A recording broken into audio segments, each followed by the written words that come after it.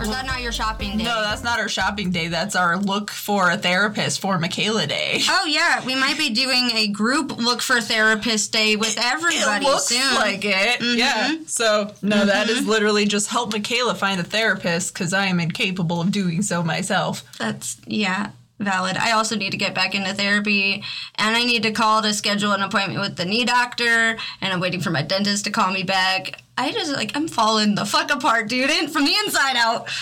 I mean, same. Gotta get my meds changed, and I'm not looking forward to this at all. No, it's not fun. I can imagine, especially since I've been on this one for so long, so... Yeah. If you need support, I'm here. I'm gonna need that support. I'm here. I'm gonna need it. My house is a quiet, chill place most of the time. Most of the time. That's gonna be a hoot and a holler of a lot of fun. Whole hootenanny. A whole hootenanny. It's gonna be great. Yay. Yay. Well, hello, all you vicious little parasites, and welcome back for another episode of Creeptology, the podcast. I'm the first of your hosts, Salem, and this week I identify as a rickety bag of bones. Nice. I identify as those really crispy, flimsy Cheetos that you can make a skeleton out of. Yes. Like Cheeto Puff skeleton pieces? Yes. But they turn to dust so easily. Yeah. That's also kind of like me. I'm just a bag full of bones that you could shake up like a maraca. Because that's pretty much what my body is a skin sack full of bones that shakes up like a maraca. But yeah, today with me, as always, is my favorite neurodivergent nightmare, Michala. Ooh, that's a good one. Right? That was from Emily. Emily submitted that one to me, my lovely sister. I love that. Yeah. Thank you, Emily. Yeah, but how have you been doing? I have been okay. That is relatable fucking content if I've ever heard it. Just okay. Not even with the AY at the end, just okay, existing. Yes. Bare minimum. Hanging in there, getting through it. Yeah. Deep sighs. Yeah, I had bronchitis for fucking 2.5 weeks and was quitting nicotine at the same time and starting college at the same time. And now my son might be getting sick again. That's fine. I think mom's getting sick again, so... Yep.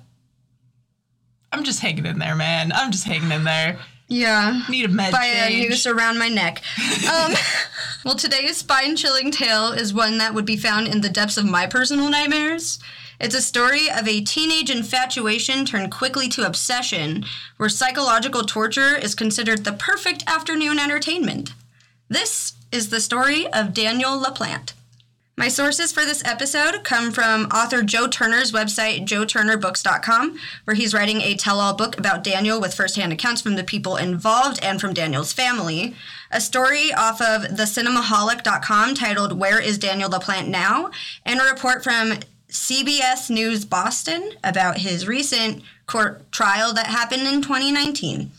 This episode, by the way, is a very brutal episode at times, and there are mentions of sexual assault, rape, and violence against children. Trigger warning. Trigger warning. Hardcore. Yes. If this is not your cup of tea... Then skip it and join us for tea next week. Yes. Next week will not be this triggering. Next week is going to be a house full of fun. More mellow, for sure. Much more mellow. The story of Daniel LaPlante could be called many things. Horrific, traumatic, and terrifying are the first few that pop into my head. All around, it's just a downright bizarre case, though. LaPlante was born in 1970 in Townsend, Massachusetts.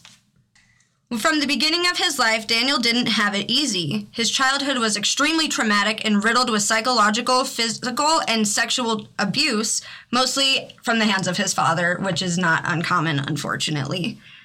The abuse affected every aspect of Daniel's life. He struggled in school socially and academically, and this could also be in part attributed to his dyslexia and hyperactivity diagnosis that he received throughout his childhood. We don't know anything about that. No. What's being hyperactive? What is ADHD? My neurodivergent nightmare? Tell me all about it. The thing that keeps me from doing the things. Literally all the time.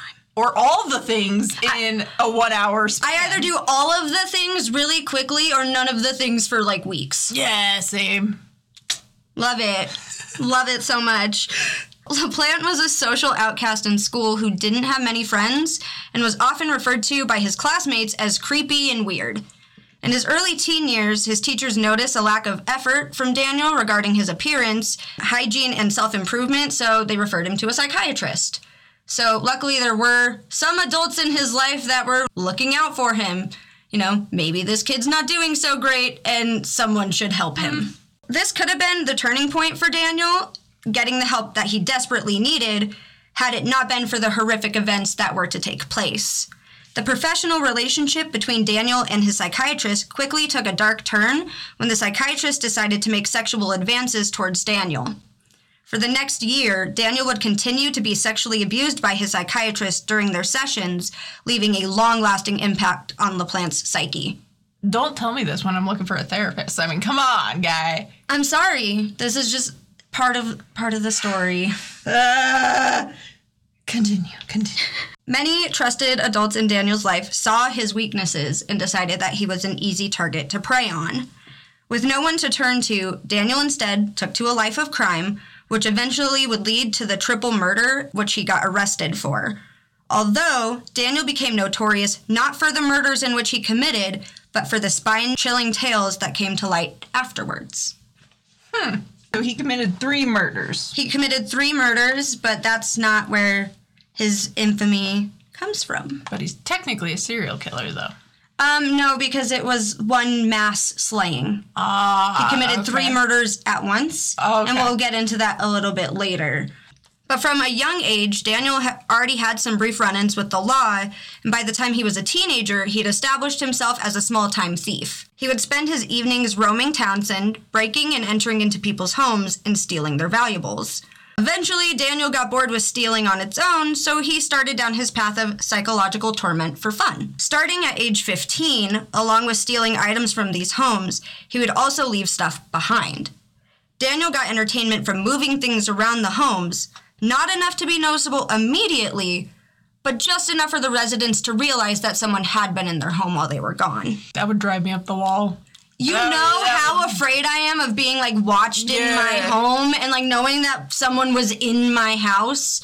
I wouldn't be able to sleep. Like, I would not be able to sleep ever don't again. Sleep as it is. Yeah, I have insomnia, so the 4 hours of sleep I get would be reduced to, like, 40 minutes of sleep, maybe.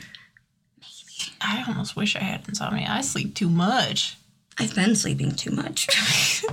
Well, it didn't take long for LaPlante to begin breaking into people's homes with the sole purpose of playing mind games with them.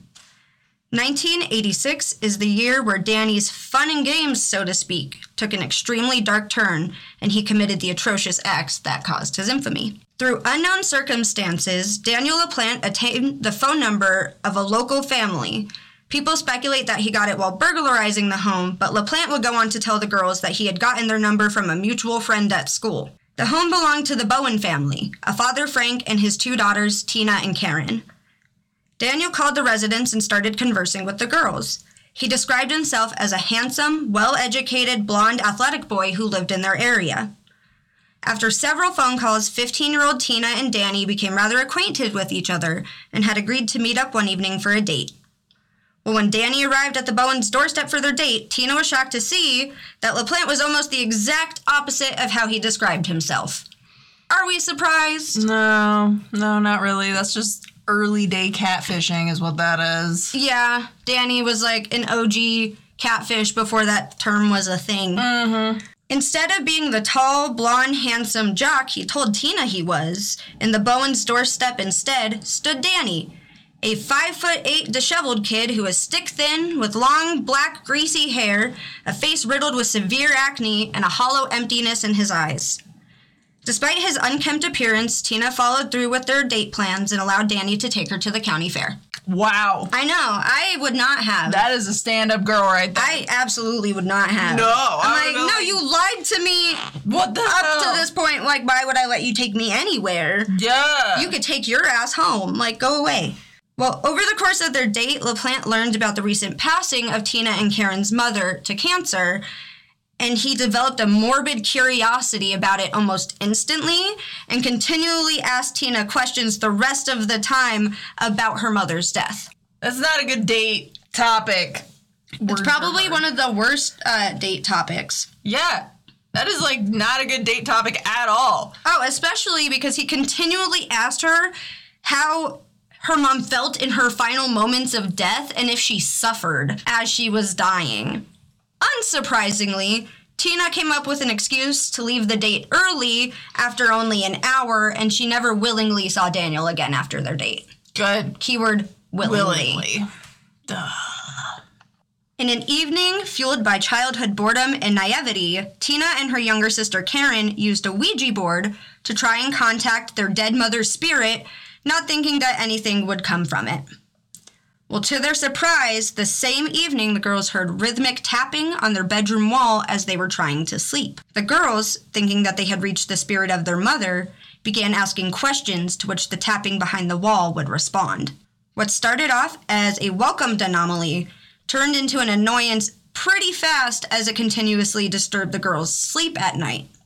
The next few months after the first response from behind the walls, activity around the house became more frequent and more intense. Toilets would be left used, TV channels would change after you left a room, items around the house would move or just flat out disappear, stacks of papers would knock themselves over, and furniture would be moved from one side of the room to the other.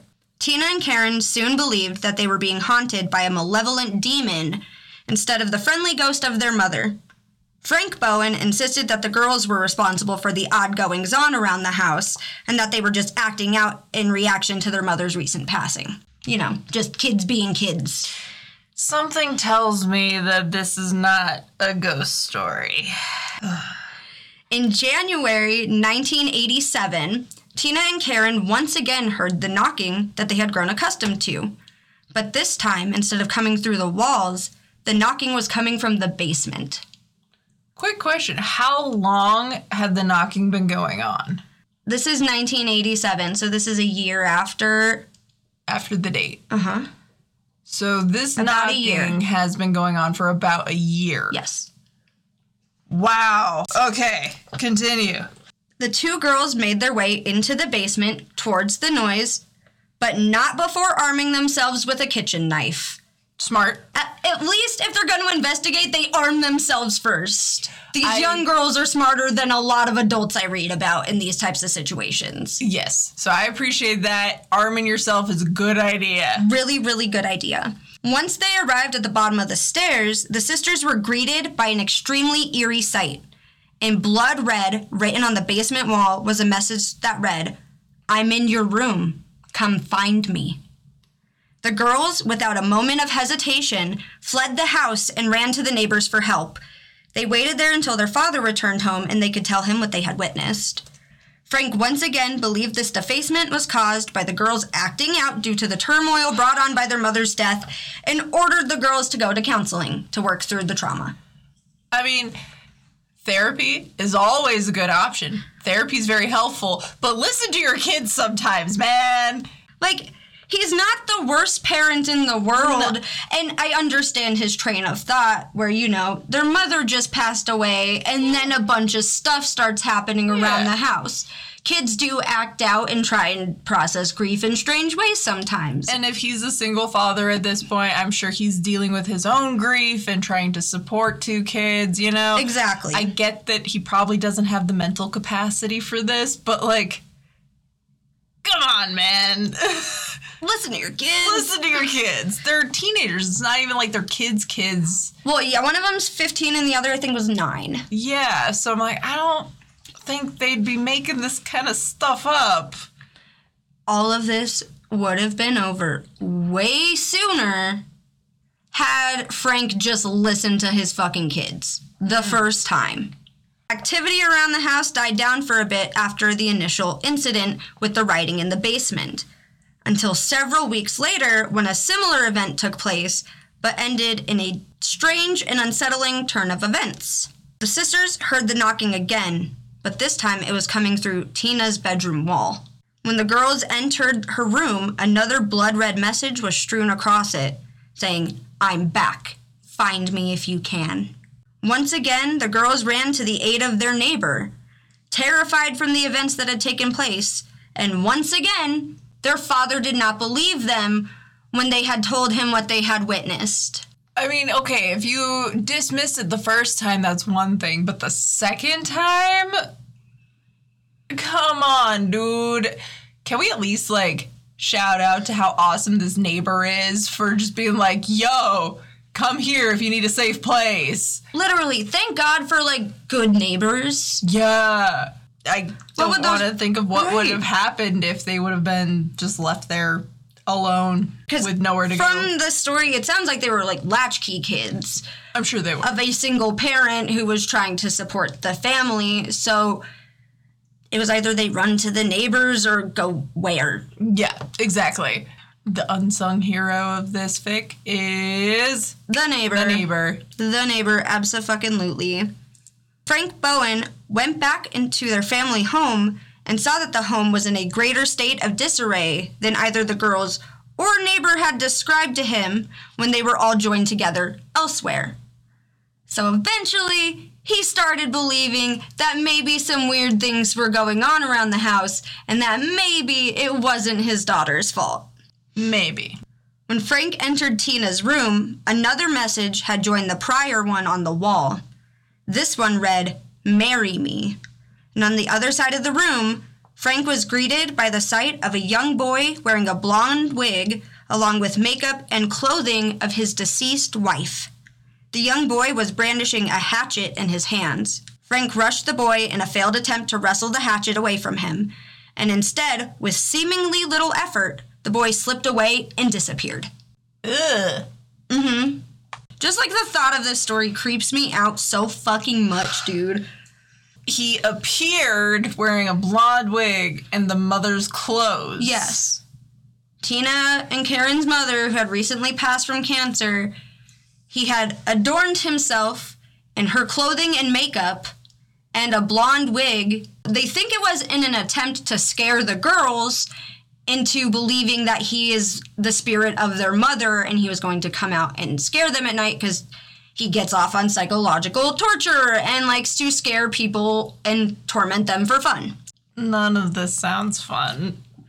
None of this is fun. No. And then he disappears? Yeah. So Frank went into the room to try to wrestle it away. The boy slipped through his arms and seemingly vanished. Not a good sign. No. That's not a good sign. Probably the worst sign. Oh, God. When the police arrived at the residence to investigate, they were quick to realize how the events had taken place, luckily. Police actually doing something right. I was like, police are doing police work? Yeah, what? Fucking crazy. Behind a cupboard in Tina's bedroom, the officers had found a crawl space built into the wall, and curled up in that crawl space was Daniel LaPlante. Officers immediately removed Daniel from the crawl space and placed him under arrest. Thank God. The investigation that followed uncovered some horrific truths. Daniel had been living in the walls of the family home for upwards of a year, and he had tunneled pathways through the walls of the house and dotted peepholes along the walls to observe Tina from no matter what room she was in. Some of the hiding spots that Daniel used to hide in the walls weren't much bigger than 6 inches wide. He was real skinny. Real skinny, very much adamant about spying on this family, on Tina specifically, because he became obsessed with her after their first initial date, and especially when she had mentioned her mother's death, because he saw that as an in to be able to torment. And think, this is a 15-year-old kid. Yeah. This kid is 15, 16 years old at this point. Oh, my God. Well, he managed to work out their schedules and avoided being disruptive when their father was home. Danny pretended to be the ghost of the girl's dead mother in order to torment them, writing blood-like messages with ketchup on the walls. There was evidence showing that his intentions were soon about to turn murderous. How did they not smell the ketchup, though? I don't know. When you see writing on your walls that you assume is blood, are you going to go up and smell it?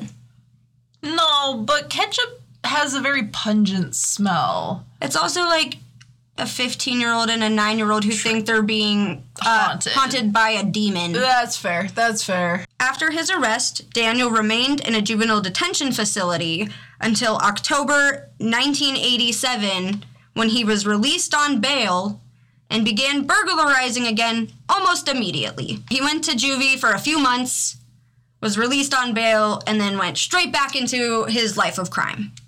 Shows you how good the justice system is. Yeah. Was. Is. Still is. It has not changed. We need a new fucking prison system. We need something, huh? Maybe don't lock people up and isolate them and expect that to change their behavior that oftentimes is caused from social isolation. I don't know, crazy thought. Whoa. Maybe actually give people therapy and the mental help they need and coping skills and tools to get better and not just throw them in prison. But anyway. Continue.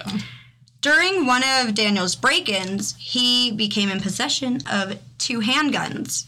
A short 2 months later, on December 1st, 1987, 16-year-old Daniel snuck into the home belonging to the Gustafson family. He was greeted then by Priscilla and the 2 children, William and Abigail. Once inside the home, he proceeded to rape 33-year-old Priscilla Gustafson at gunpoint before shooting her in the head, effectively killing her and the child that she was expecting. After Daniel had felt that the biggest threat had been eliminated, he took 5-year-old William to the upstairs bathroom where he drowned him in the bathtub, and then took 8-year-old Abigail to the downstairs bathroom to suffer a similar fate. LaPlante quickly became linked to the Gustafson murders, and a manhunt ensued to catch him. Thankfully, it didn't take long for Daniel to be captured and charged for the triple murders that he had committed. He was tried as an adult and sentenced to 3 consecutive life sentences. But in this country, they recently passed a law that any child who's convicted with a life sentence has an opportunity to be retried or to appeal their case, because the human brain, and especially the decision-making part of your brain, which is like your frontal lobe, isn't fully developed till adulthood.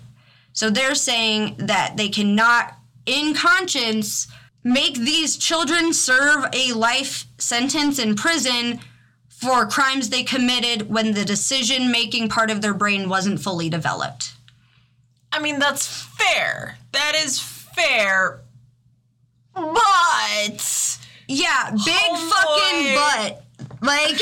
Homeboy murdered 3 people and lived in someone's walls just to torment them. He has a life history of committing crime and violent crime at that. That led to a triple homicide at the age of 16. This boy was 16? Yeah. He was 16 when he committed the triple homicide and rape against the Gustafsons. Like I said, that's fair that you want to give them a chance, these kids, but like, come on. Some people don't deserve a second chance. Correct. Some people just don't deserve a second chance. In 2019, Daniel LaPlante recently tried appealing his case to the court to shorten his sentence. But thank fuck, the court ruled against it, saying that his crimes were too violent and they don't feel like he is reformed and that he still shows no remorse for the lives that he took or the crimes that he committed. Oh, good. Oh, good. Yeah, so he is still currently being held in a Massachusetts prison, but he is eligible for parole in 10 years. In 2032, he'll be eligible for parole and will have a chance at regaining life in society. There's so much nope about this. The whole story is just a big bunch of nope. Nope. Like, fuck all of that. Yeah.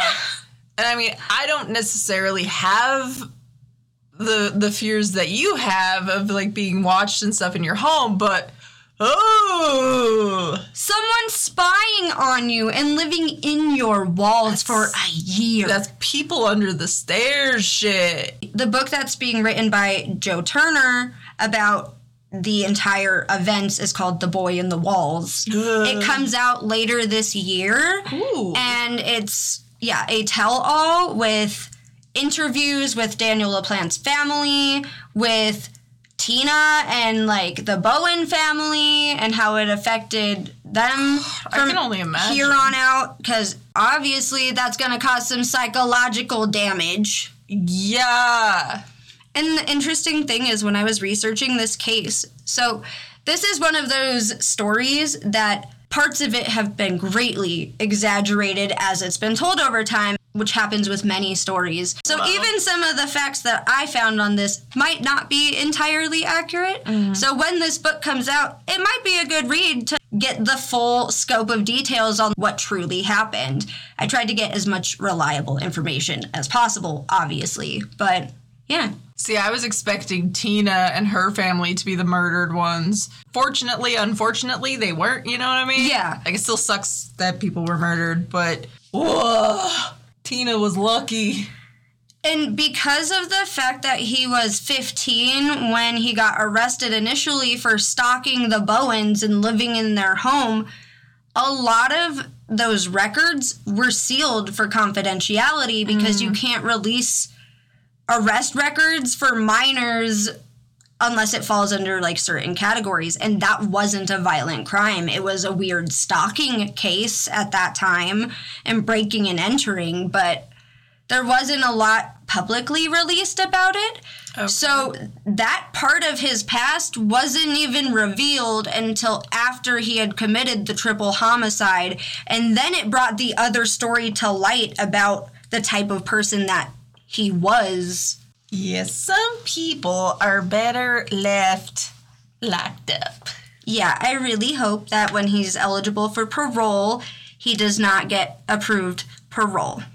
I really hope so, too, because,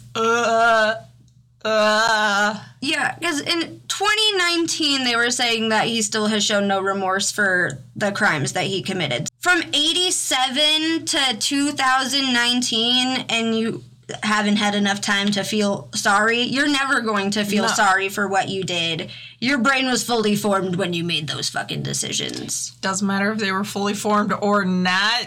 Making those decisions have formed some serious pathways in that brain that can't be unformed. You know, he had the roadmap laid out in front of him to become a serial killer. Every person in authority in his life taking advantage of him and coming from a very physically and mentally abusive situation. His dad roadmapped the fucking life of crime into his brain for him. Unfortunately, and it's all too easy just to keep going and follow that map. That's the unsettling tale of The Boy in the Walls, Mr. Daniel LaPlante.